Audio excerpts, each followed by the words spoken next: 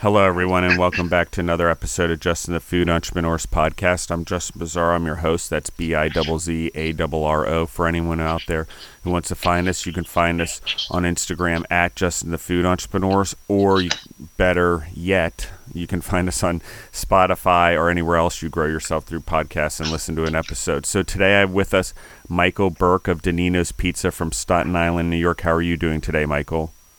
I'm great. Good morning. How's everything? Everything is great. We had some technical difficulties here, but we got ourselves on the right track, so that's a relief. I feel a lot of relief right now. A lot of pressure when someone's on the phone. You're like, oh, the recording is not working properly. But the audience, I'm sure, any entrepreneur knows what that feeling's like the day you turn on something or you go to work something or you have a big party and all of a sudden your stove doesn't light up or your pizza oven. So Exactly. So, Michael, tell us about your history. Tell us where you're from. How'd you become an entrepreneur? Why pizza? So I grew up in Staten Island, basically born and raised. And my stepfather owned Nino's. It's been open since 1923. The Staten Island location is the original location. And he had taken it over in 1950 when his father passed away in 47. So he had started working, and then in 50 he put in the pizza. So we've been around a little bit.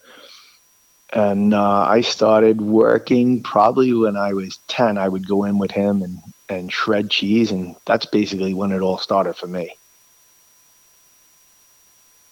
And so why, okay, so you're as a kid, you go into the store. I mean, what's the first job you do? Do you fall in love with it, I guess, is that the question? I mean, a lot of people don't end up in food anymore. So as an entrepreneur, I think, and a family of entrepreneurs, how does this start? Where are you I need to do this. This is what I want to do with my life. So basically I would go in and, there was always older kids around working for us, cousins, family, whatever. So we always worked together. So basically it started as something fun. You'd see and hang out with people. Started dishwashing, then you started making sandwiches, then pizza, bartending, did every job through the whole place. And then basically after college, I was just working in the restaurant. Well, I've been working in the restaurant since I'm 12, so I'm there 36 years, going on 37 years. But in Absolutely. college, I love this. Yeah, in college, I just said, I really love it. So I did marketing and management, and I just felt like, okay, I'm working 7 days a week, open to close, going out. And I also, my father had said, you got to be careful with the restaurant. You never know. More restaurants close than stay open. What about pension? What about healthcare? Which are two of the biggest problems. Yeah, go on. I in love our it. industry. So I took the fire department test, and I became a New York City fireman also. And at that point, it was easy because I had my brother and my sister were still in the business with us. And we all worked together. So I would work my days, had the pension and the healthcare covered. And then in 2000, my stepfather had passed away. And my brother lives in New Jersey. So he really, the commute was not his favorite thing. So he opened his own in Mattawan. And it was basically me, my mother, and my sister stayed there, kept everything going. And after I retired from the fire department in 2010, I had a friend approach me he had a building in New Jersey, so we opened another location. So we have one in Brick, we have one in Mattawan, we have one in Staten Island. And about 6 years ago, we opened, I started the franchise, and we opened one in Greenwich Village in Manhattan. I love this because I love your story. I love that it passed from generation to generation, and then the next generation, you learned the business and you helped build the business as a young kid. So you got this skill that most kids don't get, and we rob our children of it today, in my opinion. Just saying, we're setting our kids up to not be better than we are as the next generation because we don't do this.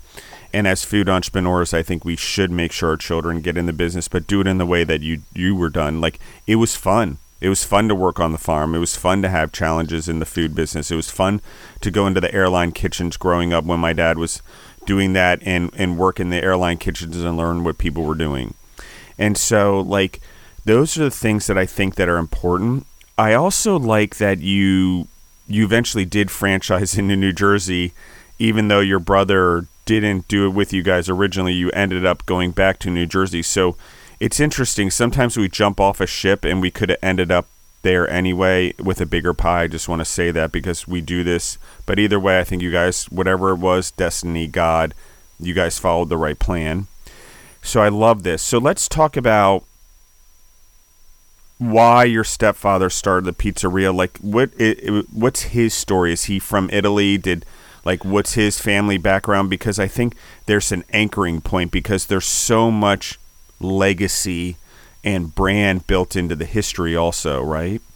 Yeah. So his father was from Corleone, Sicily. And he had come over. You mean like Michael Corleone from Godfather? Exactly. Yeah. Exactly. Yeah. So he had come over, and my stepfather was born here in 1923. And they started a soda shop confectionery where the original building is. Like, it's all still in the same spot.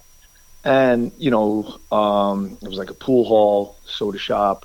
And then in 1933, when they repealed Prohibition, they started serving beer and alcohol. And in 37, they had the building next door that they put a full bar, and they started a bar and small food. And like I said, in 47 is when they put the pizza in and a couple of other dishes. And in 51, it really took off. Yeah, I want to make a note of something, just so everyone's aware of this historically. When we've made mistakes as a country, I'm going to footnote it because you just pointed out, but a lot of immigrants came over here like during the Great Depression, around that time period, pre-World War II. Like, Italians, we come in waves. I don't know why, but all of a sudden there's like waves of us that come in, and it still happens today. And it's happening right now. And we just, like, there's something about where we get the hospitality skills in Italy, or whatever the skill is. Some back in the day it was bricklayers or stonemasons, also construction, because that's what America's really needing.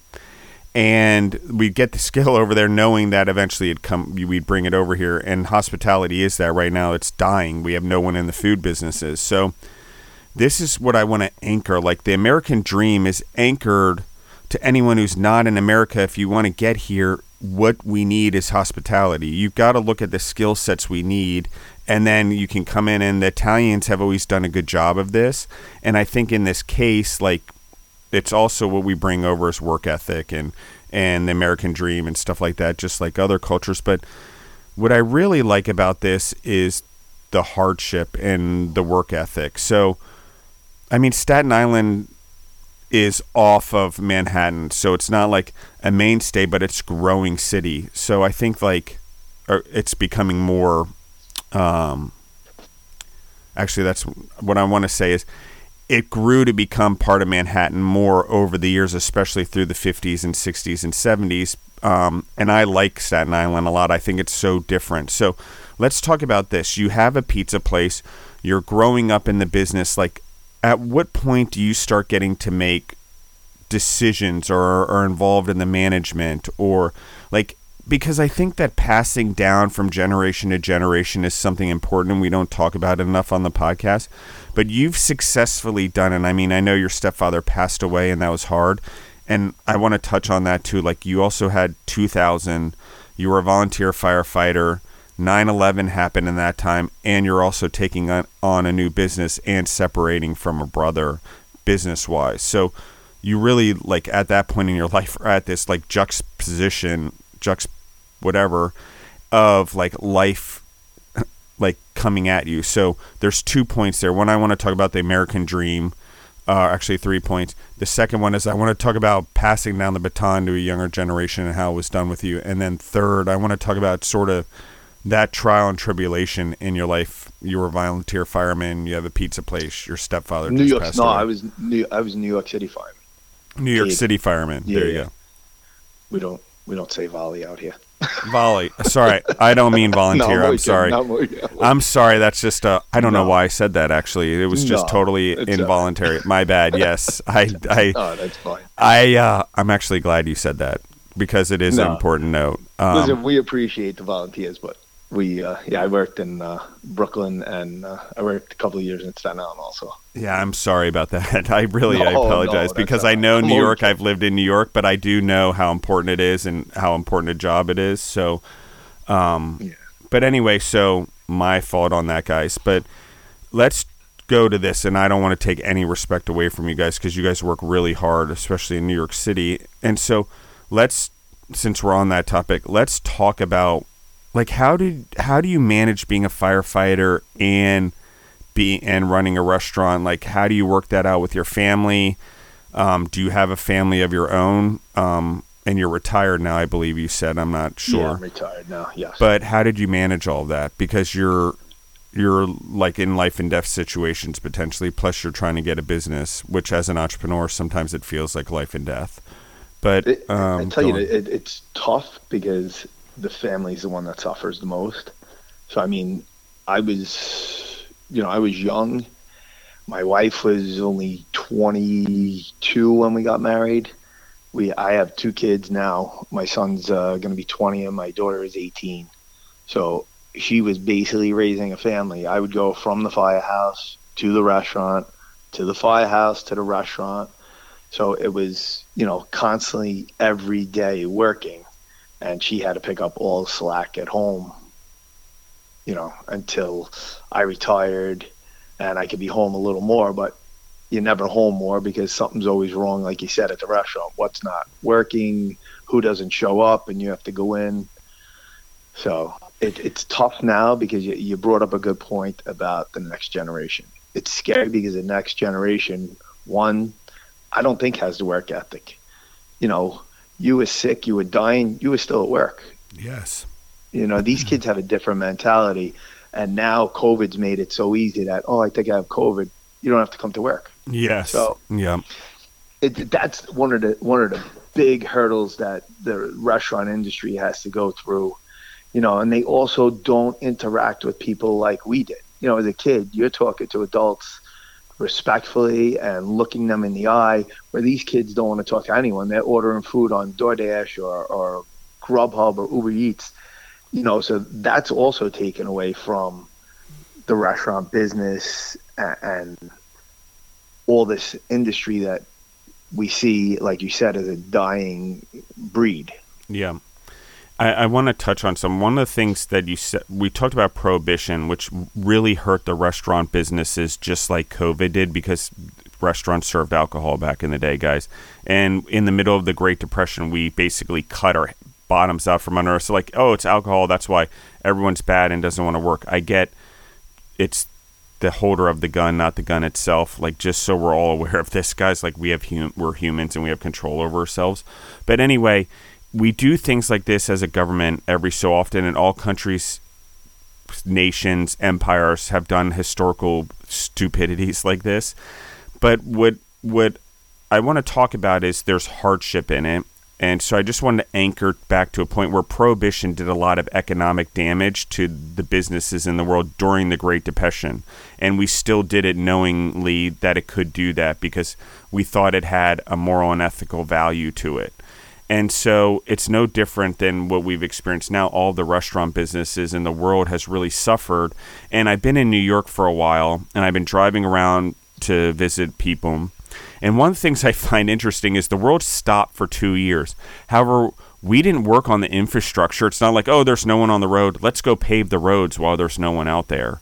That's not what happened. All the money went towards COVID and medical, and not towards food, and not towards schools, and not towards infrastructure. While there's construction in a lot of places, or maybe there's new schools being built, it wasn't like those things maintain themselves. Okay, then we put everyone back on the roads and back into the things and back into the demanding food in the world, and with broken infrastructure everywhere. And so, like, it's just reckless. And it's like cutting someone off, then winding them up and letting them loose when things are deteriorating. And it's just New York City. I used to live here, and I've been in since 2004, 3 is when we started negotiating the New York City contract, and then 2005 January we took it over and did all the New York City hospitals until August here. And so I'm familiar with the roadways, I'm familiar with the routes, but it's just like all of a sudden everything stopped here. And while everything stops and we think we stop as human, nature doesn't stop. It doesn't stop decaying the roads or putting potholes in the road. And it's not like it's great in the first place, but you can tell that there's been some infrastructure. Some reason the train system is like phenomenal. I don't know. A lot of money was put into that. So like during COVID, apparently, because I can tell the difference between the trains and the subways versus the rest of the infrastructure. I'm not quite sure why that is, but it's for another conversation. So my point is this. New York City has a huge amount of pride. There's pride in the food. There's pride in the fire department. There's pride when you go through obstacles. Like New York City and the neighborhoods rally together. So talk to me. I don't want to go back to 2001 just because I think it's a hard time. And if you want to talk about it, we can. But let's sort of jump to COVID. And if you want to go back, we can. But if not, let's talk about COVID.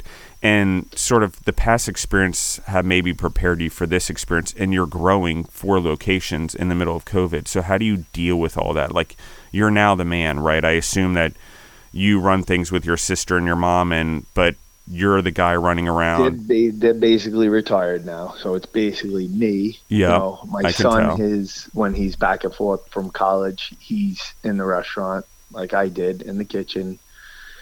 Because they think that's the fun place to be. So, he likes it in there, fooling around with the guys back there, getting things done. But I just want to say you did bring up a great point. You look at Prohibition and you look at COVID, and who benefited from that? The black market and the criminals, because they were making money selling alcohol, right? Just like in COVID, the people that stayed open, there were speakeasies and hidden, they made money. They made an exorbitant amount of money. And the guys that actually went by what the city said and they locked us down, we all suffered. I agree with you. It's history repeating itself in a different form. Yep. And I will say, I can't believe, like, the neighborhoods in New York really rallied around you guys and try to protect the restaurants and make the business. But New York City really took on ticketing people and making sure people weren't gathering. And, it was very similar to Prohibition. I can't even tell you the parallels. It's just so weird. And it's just almost the exact amount of time where everyone that was alive during Prohibition is dead, so we forgot about it. It's like that type of weird thing. And it really, I agree with you. You're right. The criminal activity and the ability to stay open we had to break the rules if you were going to stay open. You didn't have a choice. Yeah, our store in Manhattan, basically, because now, remember, the city's shut down. No one's going to work there. People are working from home. So you got 2 years. It was so touch and go. Still to this day, international tourism isn't back to where it was. We're just getting tourism back in the last 8 months. So the Manhattan location suffered immensely because the people just weren't there. They closed 3 months. We didn't even open the doors for 3 months. I agree with you on the tourism too. One of the things I've noticed about being in New York and doing, I think I've been up here now over a week, and it's New Year's. Like, there's the dropping of the ball that just happened. And there's no one here. I am like compared to what New Year's used to be in the amount of blocks and now amount of people needing restrooms, like, it was not that. And even this morning they said the news that they're going back to masks. They're still scaring people that don't live in the area with the whole COVID. And believe me, it's out there. I know 20 people had COVID. It's not as deadly as it was, but it's still out there and people are still afraid. Yeah, and we got to keep in mind, I went through COVID I went through the beginning parts of COVID, the major parts in Colorado, and then in August of 2020, we moved to Georgia to open the facility there, and Deborah and I, my ex, an ex co-host of the show, actually, ironically. Like, we moved to Georgia to try to get the facility up on the ground. But I got to tell you guys, like, I have never experienced my own government attacking me as an entrepreneur in the way that happened during COVID. And I use the word attacking because I cannot figure out for the life of me why they did such damage to me. The amount of money they gave away to employees, particularly in food businesses, to not go to work. The amount of stealing of the trucks that had refrigeration that they needed for medicine. But the reality is you could have just used the same trucks you were already using for medicine. If you're not using the other medicines, just put that medicine on there, because we forgot about all the other medicine and medications. We should just put it on those. But you stole the food trucks and never used them, and then all the refrigeration trucks and then never used them, and then set up temporary hospitals and we never used them. And so it's just like, we got so far ahead of ourselves. I get it. We want to plan for a disaster, but we didn't plan for what happens if there is a disaster and we need to feed everyone and give them nutrition. And it was just like, okay, like we played checkers, not chess. And it's just becoming more and more common in our politics as our country. And in New York City, I see it, like, just still, I'm just blown away by the reactionary decisions. And the mass, what my point was is, and now I live in Nashville, and I don't see a mask ever. Like, I don't, maybe once in a blue moon. Like, even in Georgia, they were starting to come back in because the politicians were scaring people that they were going to get COVID again. So people started rallying in Georgia to wear masks again. That's last summer in 2022. Yeah. But it's not doing anyone any favor. If you're trying not to economically hurt people, I'm going to just tell everyone this. And I've been in the food business as an entrepreneur 25 years, as a family, 1984, whenever that was, when my dad started in it. And so, 39 years ago. 38 years, yeah. Yeah. And then Food Service Partners started with my father and business partner in a basement in 1998. So, like, I've been doing this a long time, and I was in health care, long-term care homes. I was in the compromised population and children, by the way, children's hospitals. So I know those populations, not healthy children in school that we feed them crap and try to drive them to the hospitals. But I'm talking about what we do and not helping them with our food because of politics, because of international politics, international companies involved in our food service on a massive scale in this country. We don't control it as Americans, just so we're all aware. And we make decisions that harm our food system and cause damage. And we don't care because we're not attached to the food anymore. Like, they go in and, you're right, they buy a pizza and it's delivered to us. They never see the pizza made. They never see how many employees are working. They're never attached to the tip. Like, it's just a blind transaction with no emotional feeling or understanding of the humans that are actually putting in the work. I mean, it used to be like people go to a restaurant and be a part of the community. We just don't have that anymore. Yep. And so, Michael, I really, I want to talk about this a little bit. So, like, do you change your menu? Well, actually, let me go back. How did you get through COVID? Like, what do you do in your restaurants to get through it? Like, you have to close the Manhattan store for 3 months. We talked about that. What about the other stores? So the other stores were okay. And actually, Jersey, which took a lot of business from New York because they opened up way before us. They were doing indoor. People actually just going over the bridge, especially, Staten Island, surrounded Bayonne. You got Woodbridge, then you get the shore. Our two bridges were 10-minute rides, and you were sitting down in restaurants like nothing was going on. And meanwhile, New York was completely shut down. It was takeout only.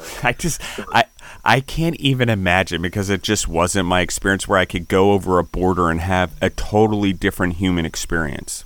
Oh, it's insane. And then you look at Long Island, Queens and Long Island.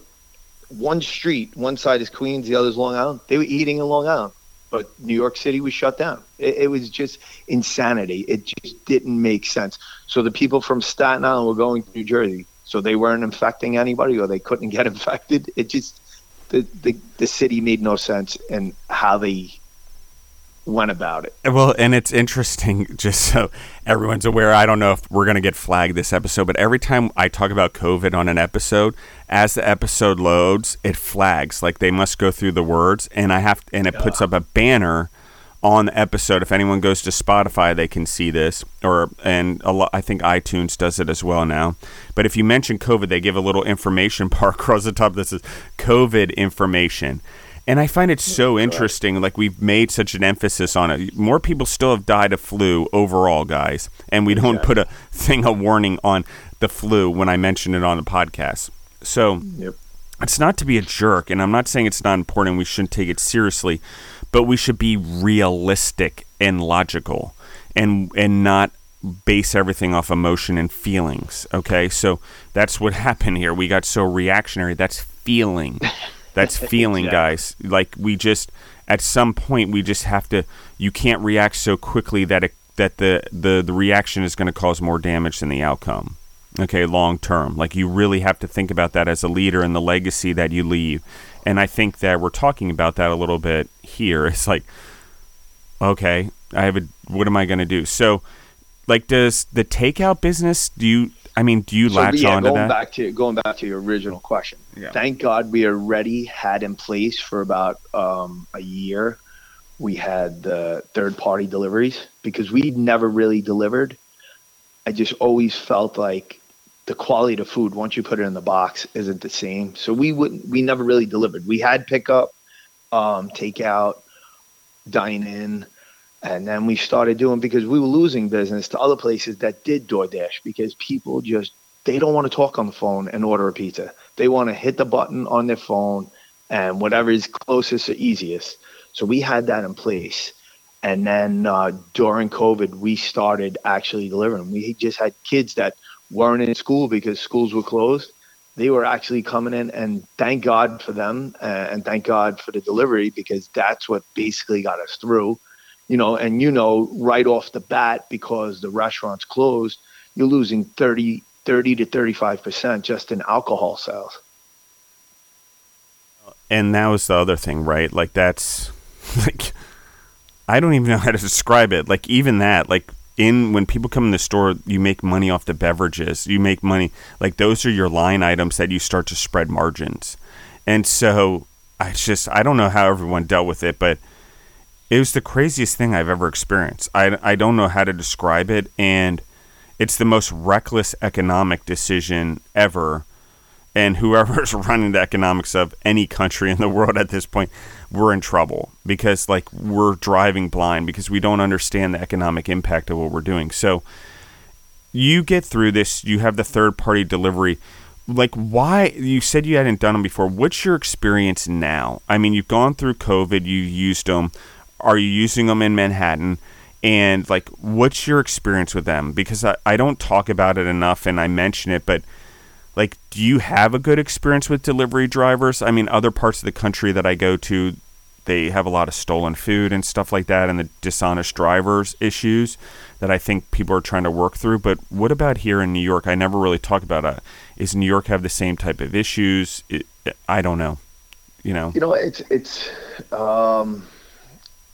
sometimes you have a problem once in a blue moon, but those platforms, they definitely compensate you and the customer, because I guess they put that into their bottom line. They know they're gonna have these issues. But we've in Staten Island and a couple of them, we've gone exclusive with Uber Eats, who seem to have been working harder. They lower the prices, because when these first came out, they were taking 28% from the restaurants. And that's why we never did it also. I had worked out deals to get a lower percentage. But it's insanity. And that's what also boggled my mind. So you have no problem going on DoorDash and paying 28% more or 20% more for an item than just calling on the phone and having it delivered or pick it up. Yet when they come in the restaurant and they'll say, "Oh, can't believe your pie is $17. I says, "But you order on DoorDash, it's $22. You don't complain about that." So it boggles my mind. Well, and I'm in 100% agreement. And I want to just point out something. This is what happened to farmers once we industrialized farming, just so everyone's aware. And the same thing's happening in the food businesses because we've industrialized food and entrepreneurism in the food business through apps and direct delivery apps like Uber, Postmates, stuff like that. And I agree with you. Uber is making a huge push. They're giving a lot better incentives to the drivers. Like, I'm on the DoorDash side because I want the underdog and I want someone to give Uber Eats a run for their money because I don't want a monopoly. And I believe DoorDash at this point is the only one doing it. But here's the weird part about DoorDash, just so we're all aware. They're Stash Mart, so they're also in like the delivery market. They deliver direct to the consumer, which is cool. They fill the gap at night when no one else can do it, or during the day when no one else is doing that type of food. They're filling a gap, I guess. So it's almost like a grocery store direct to you. They have them, and they're made a lot of them in every city. The other thing that they're doing is they're building their own ghost kitchens to do their own food. So the way DoorDash is going to market and going after Uber is different than the other companies. Like, they're pivoting in a different way that I find very interesting, which is almost creating the kind of competition I think is important in the market. My only thing is, and I will tell this to everyone, is my scared part about this is we're starting to allow these delivery services to be the gate for our customers. And if we get busy as a restaurant, the algorithms in these companies keep us from getting more business in. Like, it's like, oh, they're busy, we don't want to do bad or have our drivers waiting, so we're going to push less orders there by pushing a different pizza place to the top. And I get it. You're trying to regulate and make sure the cash goes and capture as much money as you can and push down wait times. All of those things are important from my freaking mental state if I only care about the bottom line. But what we're missing when we put these type of people, and we did the same thing in farming, between the farmer and the consumers ultimately, or the consumers and the restaurants, is we're losing that human contact interaction. And because we're losing it, the restaurants are being robbed of the magic and the lightning that actually made us special, which is our relationship, which is our personal branding in our restaurants, is that face-to-face stuff. So whatever company's going to win, I will tell you this, it's not going to be about market share. It's going to be about eventually figuring out how to take care of the entrepreneurs, because everyone's swallowed up this big theory. Now they're having ghost kitchens, which will compete with entrepreneurs also in the markets that compete. So it's just like whoever's going to figure that out. The chains, they're going to figure out to do whatever. They've already sort of distanced themselves from the customer anyway, in my opinion. That's just the way chains do things. But the entrepreneurs, like, who's the company out there delivering for the entrepreneur and making sure they get paid the bottom line? I think Uber Eats is starting to get that. Because they have such a personal touch with the drivers also, and get the importance of independent business people using this as part of their business in life, or entrepreneurs that supplement their life with Uber or Uber Eats or DoorDash or whatever. So I get all of this. I just wanted to make note of that, just because I want everyone to be aware that these companies are so big now. You can lobby, and we can come together as groups and say this is what we want. And you can go to these delivery services and say, hey, as a group, we'd like to see this, or as me, I'd like to see this. And they will potentially listen if you have volume. So go ahead, Michael. I will say half of our success is basically generational customers, because I remember as a kid coming in and people would be there on their first date. I see them now with their grandkids, or great grandkids. So we were lucky because we started as a local neighborhood bar. There was dock workers coming in, there was business guys, and they would sit there and the family would come meet them. They would play video games, play with the pool table. Everyone hung out, and that was a destination for them. It was like a treat. Now everyone eats out 7 days a week because no one wants to cook, but that's a different story. So these families come in, they move away, and they still come back when they visit family, and then they come together with maybe 10, 15, 20 people, because I've got to say the last week, especially around Christmas, we had a lot of big parties because they're all getting back together, and they're coming back to childhood memories and creating memories for their family. So I do see, a lot of young kids, oh, my grandparents used to come here, or my grandparents met here, and So that's one of the greatest joys I see, that they're still coming back. And that's how we've also gotten around where there's people in California, people in Florida, London. We've had people come in or come back because they like, when you walk in the door, it's that cheers feeling, we know their name, there's a history. So that is what I'm afraid restaurants are losing or will never experience. And we don't realize as humans how important food is to our dynamic, to our socialization, to how many times we come together during a day. And it's just one of those things that I agree with you. There's so many dynamics, like how many first dates or how many engagements are there around food and travel around food. And back to the New York City thing, I'm going to tie this to this, is when we get rid of tourism to places like New York, New York's a travel place. People go there. Like, it's a romantic place to go if you're not from New York. It's a romantic place to go around if you're in New York. And I know it seems weird to say that, but it's so awesome. And there's so much food. And no matter what borough you're in, like, it's just amazing. Like, whether it's like Jackson Heights, Queens, which is like Little India, for lack of a better term, where you get all the Indian food, and and you go out to Staten Island. I've had some of the best pizza of my life. I love it out there. And it's just one of those things where I don't know how to describe it. Actually, there's a really good restaurant, I have to think of the name out there, but it's just one of those things where it's not just Manhattan and these 5 boroughs. There's so much culture in these cities. So I agree we need to bring more people there and stuff like. So I'm going to ask you the next question, Michael. As a firefighter, as an entrepreneur, as someone who grew up in an entrepreneurial family, what are the core values that have sort of anchored you as a human to get you through all the hardships in life? I mean, if we're talking all the way back to 2001, you had 2001, the financial crisis, and now COVID, just on a large scale. That doesn't include when milk prices go ballistic or fuel prices go crazy and fuck us all as food entrepreneurs, for lack of a better term. And we just deal with it. That's life. I say they fuck us, but we just roll with the punches, and it's just another day at the park. But exactly. it's so I don't want people to get it wrong. And because it doesn't happen to us, it often happens for us. I want to just make that clear. But what are those core values? I think keeping a strong family, because that's what's going to get you through everything. Like you said, if you don't have a good support system, like being fair to not only friends and family, even to strangers, and being generous. Like, we try to support a lot of different charities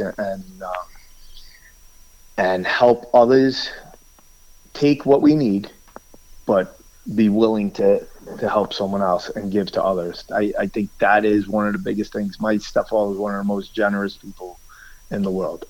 I said we would be multi-millionaires if we had all the money he just gave out and lent to people. But that's the way he was, and that's the way that's the way we are. We're very, very big with St. Jude, Tunnel to Towers, and a local charity, ECHO, Emergency Children Help Organization. Especially anything with kids that are sick or need anything. That's like, I feel like one of the biggest values is to give back. I agree with you, and I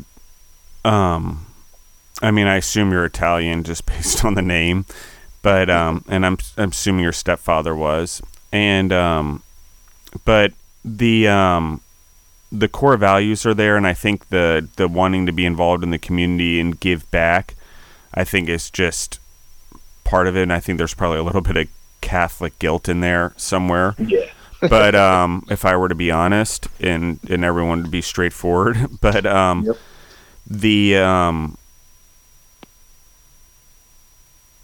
It's just so powerful, because I agree with you. I think that giving in our generation looks a little different. Like, I think we're more protective of our money because we want to give to those who give to us a lot also, and then have the ability to give to others. And so we compound it a little differently. We compounded family, and families also the individuals that work for our business. Yeah. So there is a slight distinction. I think well, the older generation wanted to take care of the employees. I'll refer to them as employees in the older generation case, and really wanted to help the community and be a part of the community and look good in that way. And then Catholic guilt. And I would say that the next generation, I think more like Michael, I think it's more like, okay, let's take care of the team members, not just the employees. We worked alongside of them when we were how young, so we have a different perspective. Yeah. And we take care of them first, and then our family. And then when there's abundance, we then can help take care of the community. That doesn't mean I don't give away dollars or help out people on the road, homeless people and people that are freezing. I'm like, here's like $6, like get a coffee or something. If you like getting alcohol, at least it's keeping you warm, because alcohol does keep them warm, guys. Everyone's like, oh, they're going to throw it away on alcohol. Good. If it's cold outside, hello. Like, I'm just like, we don't think. And it's not our business to decide what we do with it. Like, once we give away the money, we've done our good deed. It's their responsibility. We don't need to own it any further. It's like when we give gifts to people and we don't like the way they use the gift, it's like you gave it to them. Like, it's no longer yours to be judgmental of. And so it's the same thing here a little bit that we're talking about is is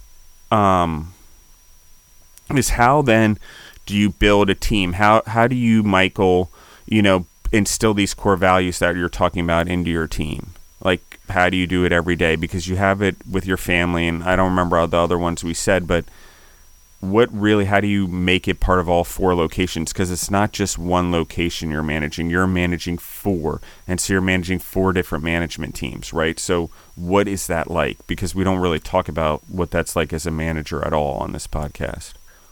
So that's almost the hardest part, only because it's not like it used to be. The turnover in employees is so much higher. I have 5 guys that are with me 30 plus years.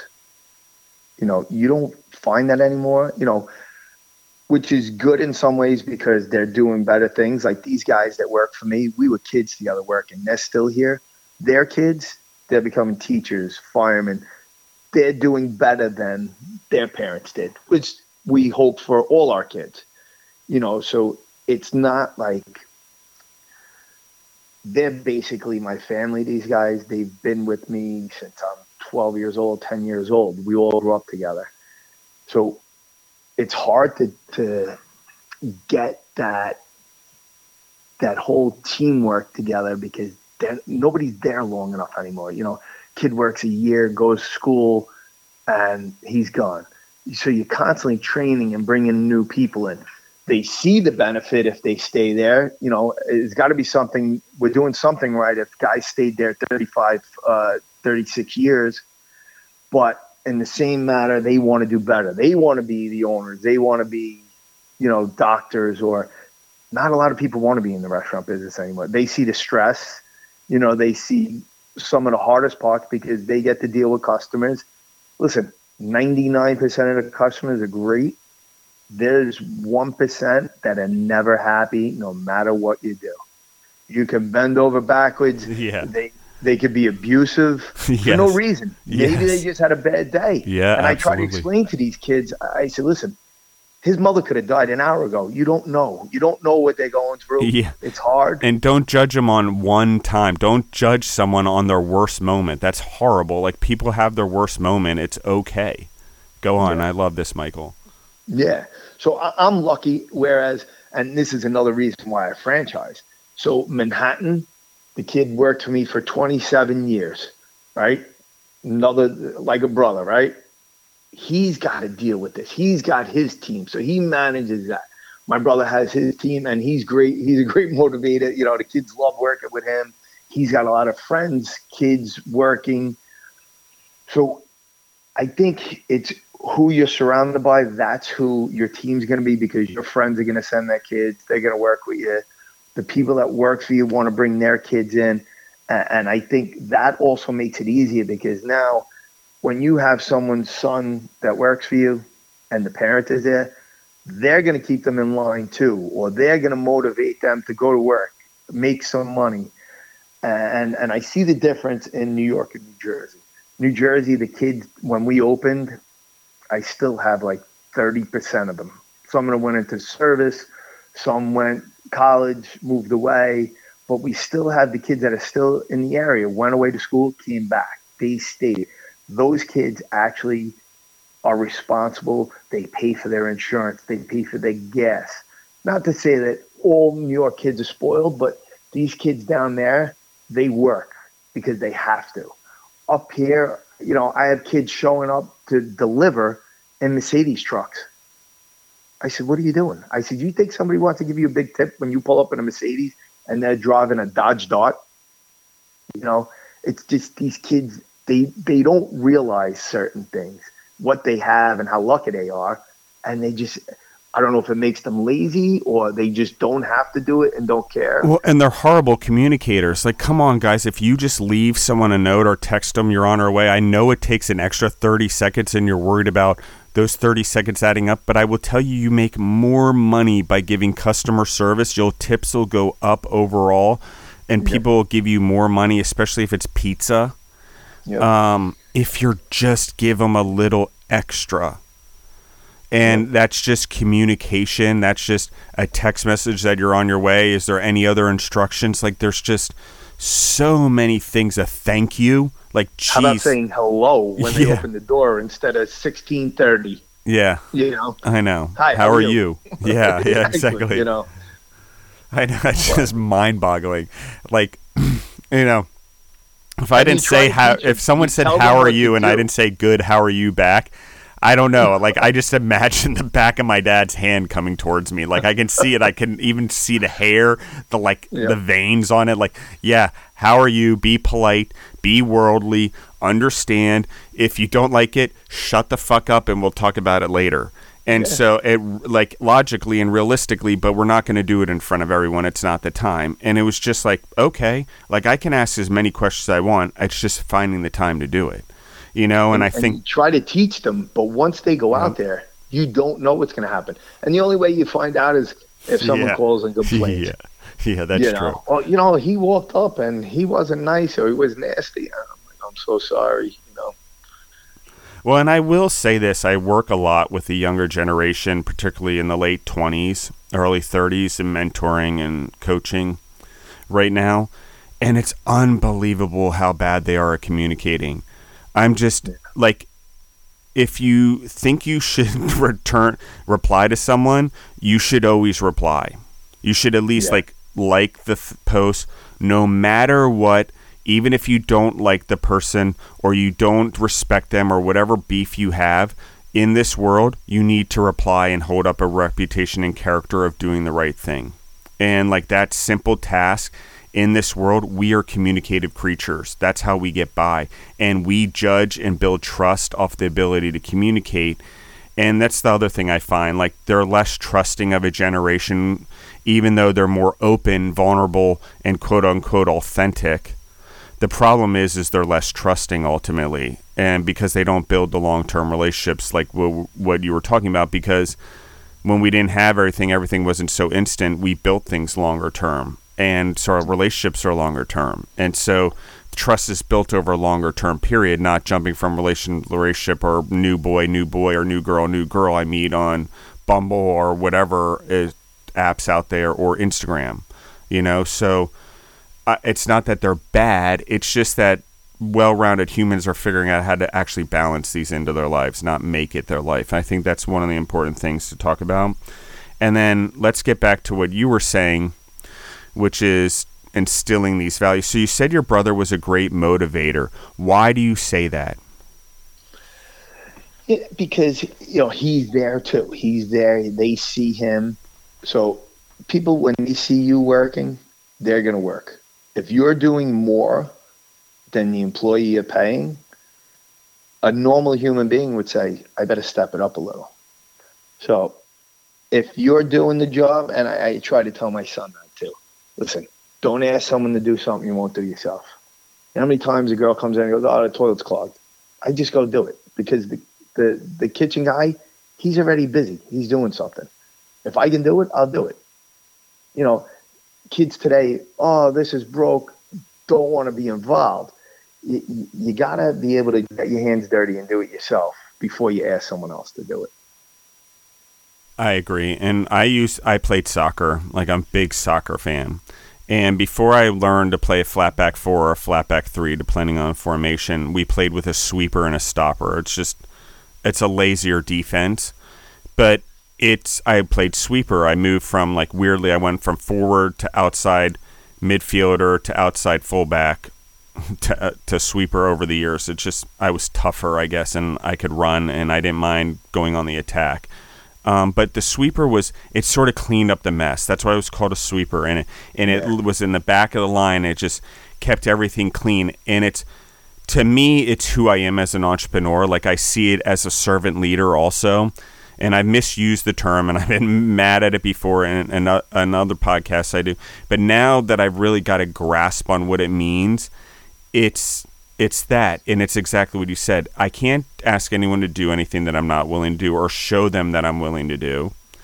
And I can't go into life not setting these examples or expectations in my business and setting a level of standard and keeping everyone in check. And it doesn't mean I do it as, like, in a showy way. However, I need to make it showtime, meaning I do it well, I do it the way I would expect everyone else to do it, ×2, because whatever I do, they're never going to do it as good as I do. So I need to know that I need to set a higher standard always, because they're never going to get there. No team member's ever going to have the entrepreneur standard. It's just not in the DNA. Would you agree with that? 100%. 100%. So let's talk about your wife.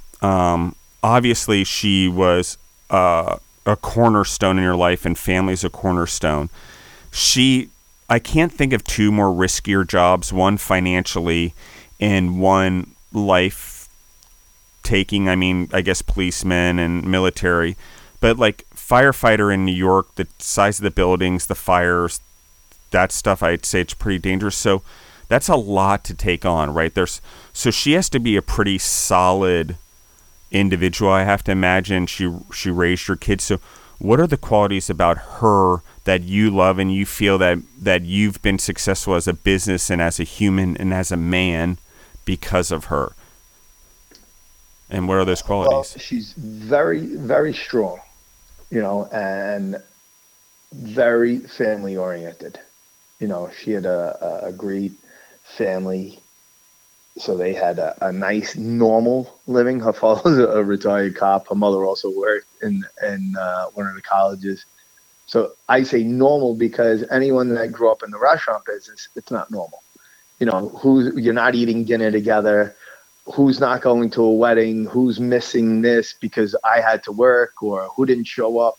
So she had that core that every family really needs to be successful.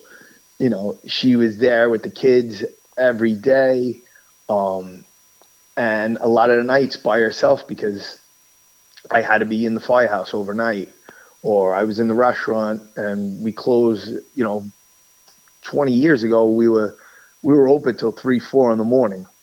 The bar business isn't what it used to be. Now we're out by 11 o'clock, which is fine. Like Grandma used to say, nothing good happens after 12. So she is actually very strong-willed, and tough with the kids, which is a nice change from everyone being so afraid of hurting their kids' feelings or upsetting them. They need to be taught this is the way things are, and you're going to respect it. And luckily, my kids go out of the house and I can never worry because they are very respectful. Everyone is Mr., Mrs., or uncle, and handshake. They look in the eyes. They walk into a room, hug, kiss, hello.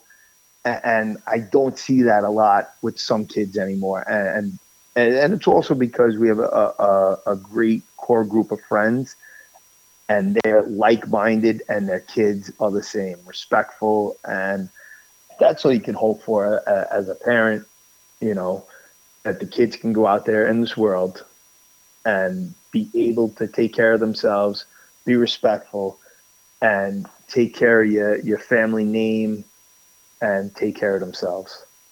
Okay. And I'm going to anchor a few points here, guys, just because I think they're important as having ex-stepkids, which are still my stepkids in my opinion, and seeing that and learning stuff, and then just being a grower of humans.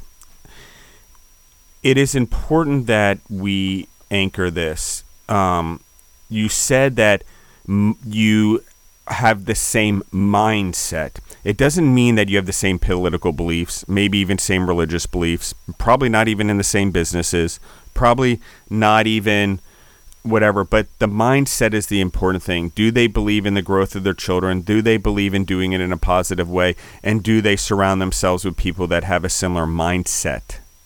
Yes. It's not whether or not they agree with them or vote with them the same or whatever. That's not what he said. Yeah.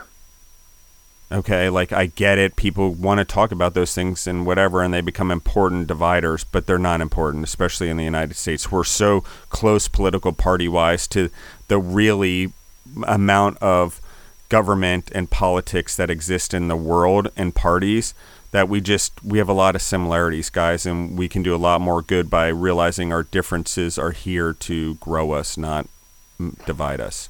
And so I think that that's something I want to anchor. The other thing you said is she's strong and she believes in family. Okay.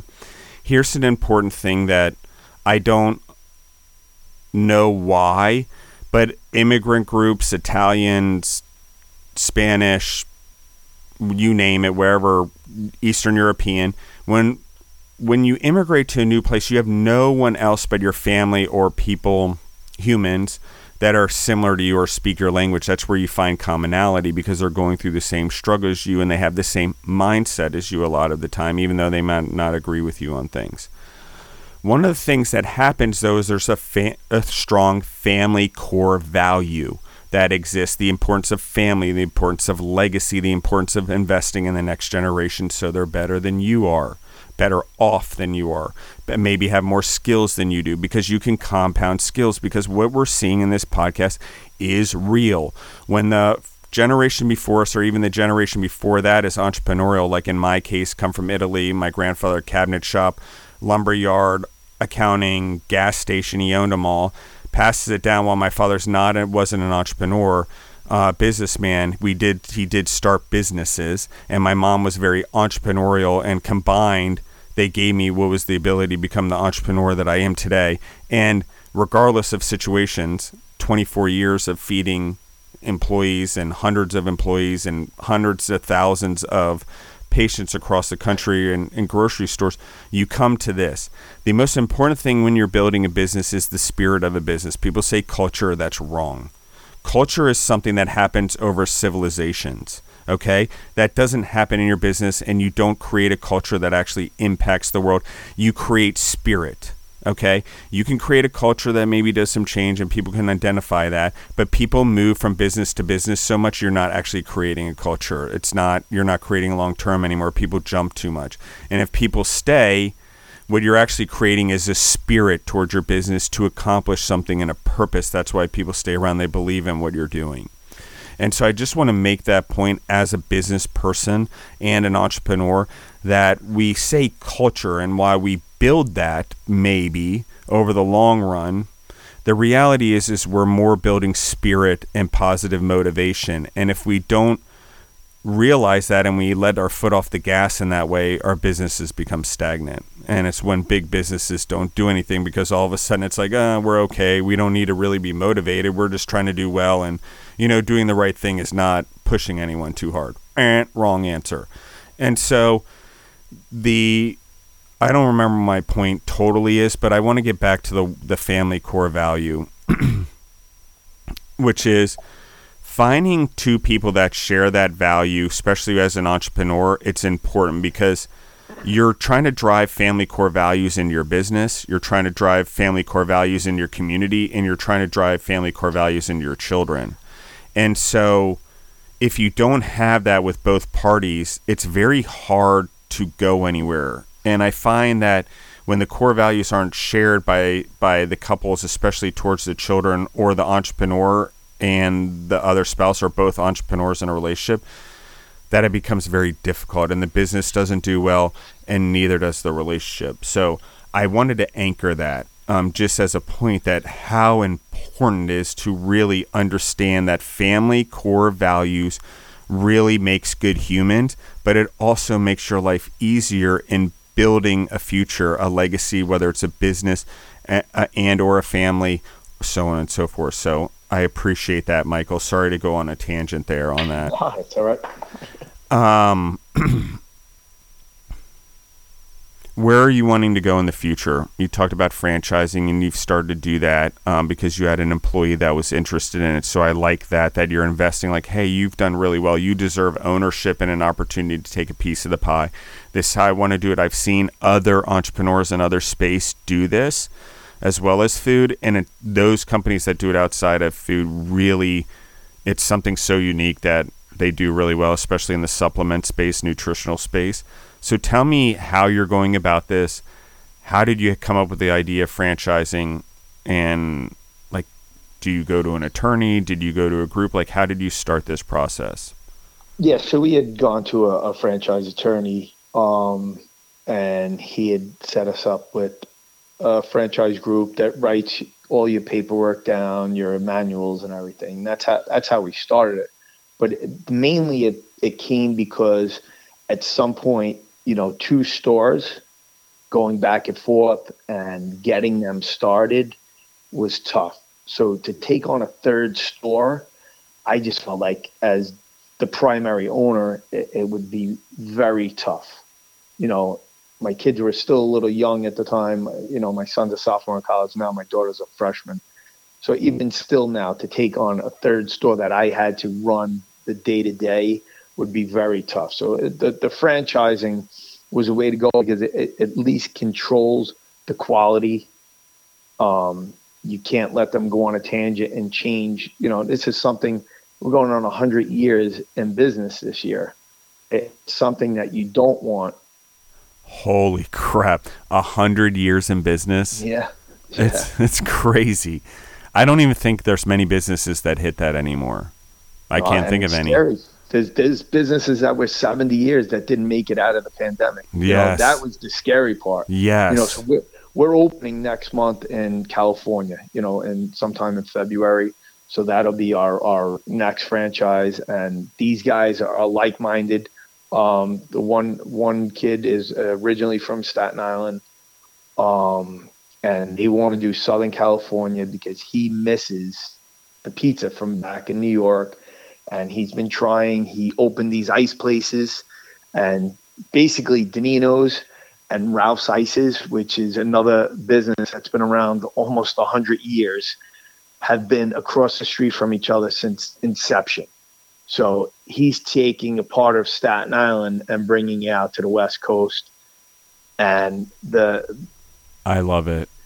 It's insane already, the buzz that's going on. So well, and I like that it's not necessarily, you didn't pass down the legacy only to your children, but you passed it down to the people, your team members, your other family as an entrepreneur. And I think that that's important too, that investing in the next generation. And it's just that mindset that you have, which we'll go back to it, which is that I'm investing in everyone around me and I want everyone to grow. And that's what my job is here. I'm here to do this. And if I'm going to be here, my way of giving the community is growing the individuals. It's not just giving them a mosquito net, which is cash. I'm teaching them how to build the mosquito nets, and I'm giving them a piece of it.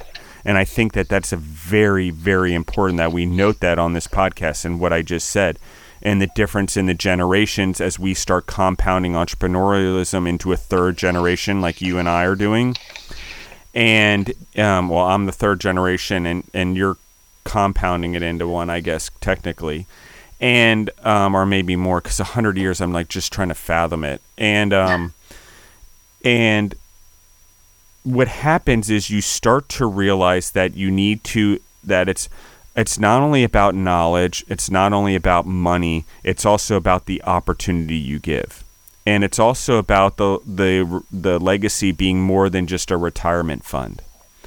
And so, and giving the person the ability to have their own destiny and pass on good morals and ethics and core values to their next generation, but also stand behind a core brand that they helped build, really. So, and I'll go back to it again, we export mosquito nets galore to help malaria in Africa, yet what we should really be doing is going over there and helping them build factories and giving them ownership in it, all of the employees, so they can build communities, and then lawyers will pop up, accountants and banks around that type of thing, because you create that instead of just going in like countries like China does, is just import all of their employees, go strip all the minerals out of the land in Africa, and don't create a single job. And all they do is extort, and bribe and pay the rich people, just being honest. So It's something to think about. And on this note, what we can do as food entrepreneurs and compounding this is we set the standard for the future entrepreneurs, for the future free markets, and for the future freedom and liberty of the world, okay?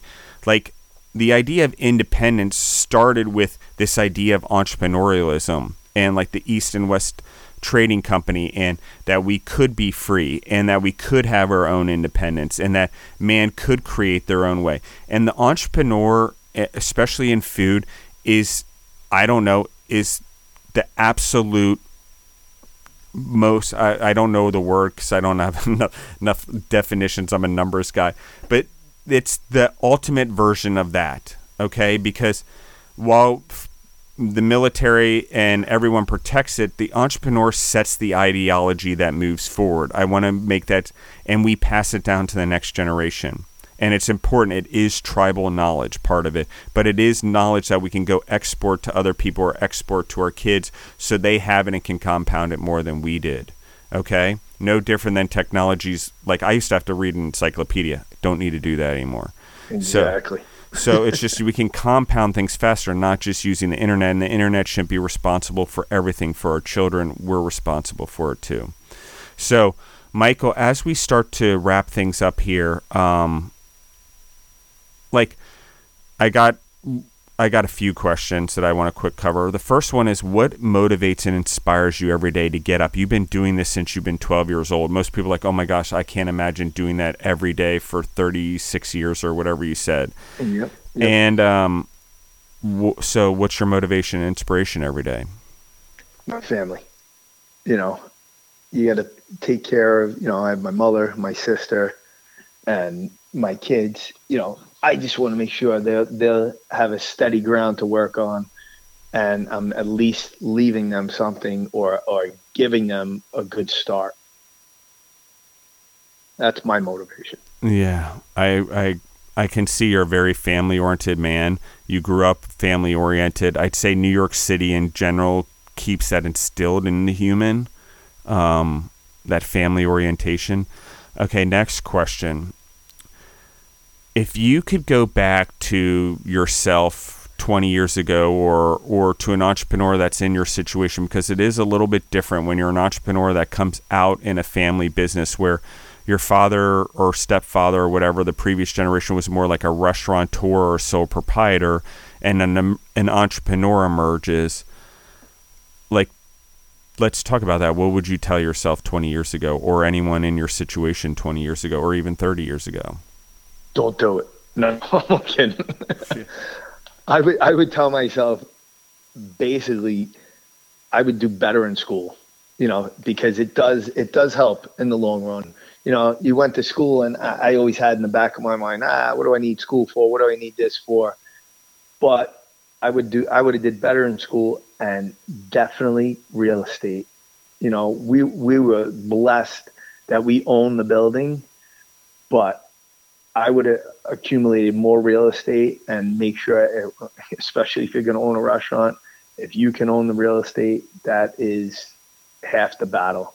And I saw most of my friends that didn't make it through COVID, it's because they couldn't afford the rents, or if they own the building, it takes a little more pressure off you. You got to be willing to take chances, especially as an entrepreneur. If you don't take chances, you're not going to grow. It was tough. When we did our renovation, we did a renovation like 13 years ago, and my sister says, whatever you think. My mother, myself, we put our houses up to secure a mortgage to make sure we could do these renovations. We put $1 million back into a business that everyone says, oh, you're not in the best neighborhood. Yeah, but we're there. It's going to be 100 years now. So it doesn't matter what neighborhood we're in. And you see it now with all over New York. Restaurants are popping up, and they used to be the worst neighborhoods growing up. And now they're changing. So a restaurant can change an area by just putting something good there. You bring good things to that area. So I think taking chances, saving money, because you never know when another pandemic or something like even September 11th, something like that can really rock your business. If you don't have the savings to get through it, because you will come out again on top as long as you have the staying power. Well, and I agree 100%, and I like that a lot. Wow, I don't even know. I have like so many things to say about what you said because it's just so spot on. I don't think. And one other thing I would Go say, ahead. Enjoy your life before it's too late. Like we worked day and night, 30 years. I'm still, thank God, young enough. I'm going to be 49, still young enough where now my kids can work a little and I can go on vacation. Whereas my stepfather worked, he was 77, he had a heart attack on the golf course. He never really did go away for months. They'd go away a week here, a week there, always worried about coming back, checking on the restaurant, seeing everybody. So definitely enjoy your life. Yeah, and I think that's part of the way you manage things differently, and when you give people ownership, not just physical ownership, but ownership in the task, ownership in the business and their team members, because we grew up together in the business. Yep. Even though some people may not like it, and you just have to deal with that as that transition happens. Especially, I can't imagine in 100 years. I know what it was like in 24 years, trying to make transitions like that. And but I think it's just so important that you reinvest in the community. You're putting your money back into the business. You're trying to be a beacon that shows like, hey, we've been here 100 years. It's worth this. We're going to attract back the business. It's only a matter of time before New York City recovers. We've seen it in the past. 9/11, the city recovered. The hurricane that wiped out the city. God, remember the whole city was underwater. All the transit, everything. 100-year-old railroad systems. That's probably why everything's so new right now. Probably just answer my own question. But it's one of those things where you have, if no one's being hopeful, then you're right, that neighborhood's going to go down the tubes. It's going to end up like Detroit, Yeah. But if there's people that still believe and are investing in and are beacons of the community, particularly in food, guys, food builds and restores communities, period. When people come in and start putting in restaurants or dive bars or making authentic food in whatever situation they can afford because it's cheaper in that area, that's when things are going to happen there. You want to start moving your restaurants there, or you want to find a location there. You want to start, because all of you guys are on the same mindset and generating the same buzz and energy. So anyone out there, you probably want to go out to Staten Island and park a restaurant somewhere near this. Okay, so I'm just going to throw it out there. The other thing that I liked is that you're willing to go all the way to California and do this because you believe in the person. You're not like, oh, we need to be strategic and, maybe that's not the right thing, Winston, and we need to really calculate these numbers, and we should probably go to Connecticut first. It's not like that. And maybe, you start off that way, but you're like, okay, we have this really bright kid. He worked for us a long time. He knows what he's doing. He wants to bring it out there. We're going to go to California. we're basing it around the person and the character of the person. And while it's a risk because you're betting it on the person, that person's been with you a long time. He has a consistent track record. So I want to make note of that as well. It's a lot about believing in the people, especially the people that have been with you, that have proven themselves to you over the long run, and had that consistency. All right, Michael, last question. If you could say the thing that you love the most about being a firefighter, what was it? And if you could say the thing you like the most about being an entrepreneur, what is it? And if you could say the thing that you enjoy most about being a father, what is it? So I'm going to ask you same question, 3 different topics. So, fireman. I guess being in a position to help people and having a brotherhood, there was nothing better in that job. You know, it's the most rewarding thing when you can save someone's house, or if you can pull someone out of a fire and you do it with your brothers and you know they have your back and you have their back, there's no better feeling. And I would say the New York Fire Department, just on all of our international audience, I don't think there's, well, in the New York Police Department separately, there's quite a bond there amongst you guys and a brotherhood that I don't think exists anywhere else amongst any other fire department as a whole. Yeah. Particularly after things like 9/11 or the bombing in 1993, I want to say, when the first 93. time. Yeah. Yep. And I'm pretty good with dates, so, and I try.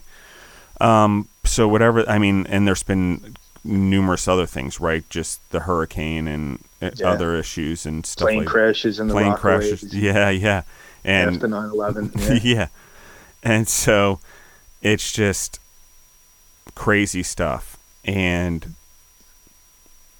hardship bonds people. And in the city, I mean, the New York Fire Department is, I would say the Chicago Fire Department has a bond too, in not nearly New York City, but because of the fires that happened way early on, and it just starts to create this brotherhood through hardship. And the same in New York City, there were a lot of fires, early 1900s and stuff, as New York City maybe 1800s, I can't remember. And I think it starts to bond people, that hardship, and then seeing how important the fire department is, which is why they are paid. I just want to go back to what I said to volunteer. I'm sorry that I said that. It's why it's so important that it is paid here, because there is a brotherhood. It is an elite thing, and it takes the elite. I know a lot of people, even in the CrossFit world that I was running around with in New York, that were trying to get in the fire department and never made it. So it is that's how important it is. That's how serious these jobs are taken, and the level of character and commitment and discipline and physical fitness it takes, I would say. So I just want to thank you for that, as someone that lived in New York City, and your service, and all the other firemen that are out there. Your jobs are very important, obviously, especially as we go more and more electronic in the world, and really, I think, feel like we're exposing ourselves to more, but who knows? Safer yet more exposed to something going wrong. All right. Okay. Then how about as an entrepreneur? Entrepreneur, I would say that the thing I love the most is you're basically in control of your own destiny. You know, if you work hard, you'll do well. You know, so it all depends on you. You know, there are other factors, but I think it all comes down to if you really want something and if you love it, you're going to be successful at it. And I agree. And I want to attach this to the thing you said about, studying and while you're in school focus. I agree with you 100%. I wish I would have done a little bit more focusing on everything early on, especially that I could have used early on. I agree with that. But I also agree as an entrepreneur that you have your own destiny, and part of your own destiny is learning as you go and not having pre-constructed things in your head that education can put there, because as an entrepreneur you need to skate lines and you need to push boundaries that most people aren't willing to. I'm not talking about breaking the law or anything, but I am talking about, like, we have to bump into the law sometimes by accident, or regulations or code, trying to keep our businesses alive. And so there's that. And I think that from an education standpoint, for me, because I do have an MBA and I did go back to school to get it more to prove that I could do it, just because, like, particularly to my father and always pushing me and saying I couldn't do things or I wasn't as good or whatever, just tough love constantly, and was that I could do it, and then I did it. And so, but one of the things now as a podcaster and being able to do this podcast that I will learn that the importance of the education I got, contrary to what everyone else gets from education, is my ability to ask questions and anchor them against points. Yeah. And that's the one thing that I took for granted as an entrepreneur, and I hear it in a lot of my circles as entrepreneurs, that the education's not important. It was important to me to be an entrepreneur first, and I got my undergraduate while being an entrepreneur, so I learned it at the same time, and I knew when my teachers were full of crap because I was living in. I'm like, oh, that doesn't make any sense. You've obviously never done it. And so those classes would be hard, but I didn't know how to handle it properly versus just being like, that's wrong. You know, I could have had conversations or more constructive, but I was too young. But as I got older and I went back in my 30s to do an MBA, it gave me the ability to ask questions and start to think on a global scale and bigger in a way that I never thought before. It also made me realize that most individuals that go out and are businessmen or sole proprietors or businesswomen, they get stuck in such a rut that they're one-trick ponies. And I've never seen anything like it. Like, I was surrounded by this, sorry guys, but a lot of them, mostly in my MBA program, they were one-trick pony. As an entrepreneur, I know marketing, I know advertising, now I know public speaking, now I know podcasting, now I know media, now I know social media. Like, I'm a skilled man. I'm like a Renaissance man. I know multiple languages, barely broken half the time, can't speak it, but I understand like Spanish and stuff real well from being in the kitchens and going around the world and exposing myself to the world. So it's like all of those things that I'm talking about. Education's not only the formal part, but it's also exposure to the world, experience in business, and education. So, and for me, exercise, physical fitness matches with my spirituality. So, like, I live by education, exposure, experience, and exercise. And now I live by energy. And I have like 18 other E's that I live by from a leadership standpoint. Those are the 5 ones that anchor me, because I always try to have positive energy there as well. And I've stacked them, guys. I didn't start off with all 5 of them. I started off with an education, and then I got experience. And as I was getting experience, I got older, I got exposure. And then from there, I'm like, oh, I like exercise because I play sports. Maybe I should probably do this all the time, which weirdly connected my spirituality and my relationship with God in a very strong way. So, last one, as a father, what do you enjoy the most? I love the unconditional love. You come home from a hard day and they would run and give you a hug and a kiss, and that you can never replace that. It's a feeling that it's amazing. Yeah, I agree with you.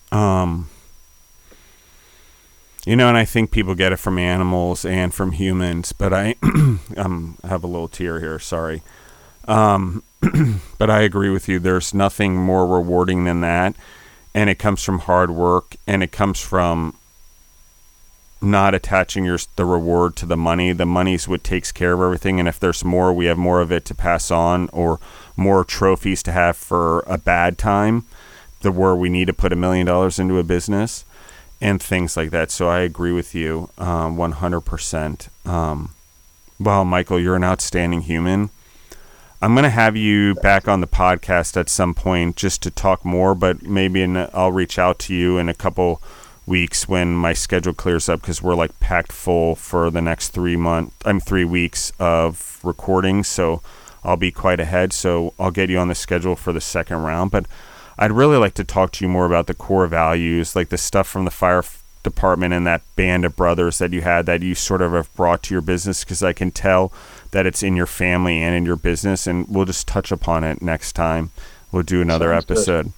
Will you tell everyone where they can find your locations, the addresses, including the franchises, where they can find you on Instagram, And just repeat it more than once, including your website, just because the audience will probably need to write it down. So Staten Island is 524 Port Richmond Avenue, and that's 718-442-9401. Brick, New Jersey is 869 Manahawkin Road, and Manhattan is 93 McDougal Street, off the corner of Bleecker. And then Danino's Pizza Place is on Route 34 in Matawan, New Jersey. And if you go to Daninos.com, it'll have all the locations and all the history and information. Awesome. Thank you very much, Michael. That No problem. I appreciate it. And will you spell your name fully for everyone as well, just so they have it? If they come in, they can come find you, just because I think you're a really important dude for, you have a 100-year business, and I think people may want to come to you or come eat at your restaurant and learn how you did it. MICHAELBURKE. Yeah, there you go. And I think Michael, guys, and I normally don't do that on the podcast, but it's rare that I have someone that's trying to keep and maintain a business that's 100 years old and been through as many crises as a 100-year-old business has been through. Let's talk about wars. Let's talk about, economies. Let's talk about oil crisis. Let's talk about depressions and everything else. So, thank you, Michael. And again, that's Michael Perk, guys. Like, quite an outstanding human. I think anyone who's out there, reach out to Michael. Probably on Instagram. He responds there at Danino's Pizza. And wow, God, you blew me away today. You're just such a cool dude. So thank you very much, and I appreciate it. And anyone in the audience, you can find us on Spotify or wherever else you grow yourself through podcasts, and keep rocking on. I appreciate you. Thank you. I appreciate you.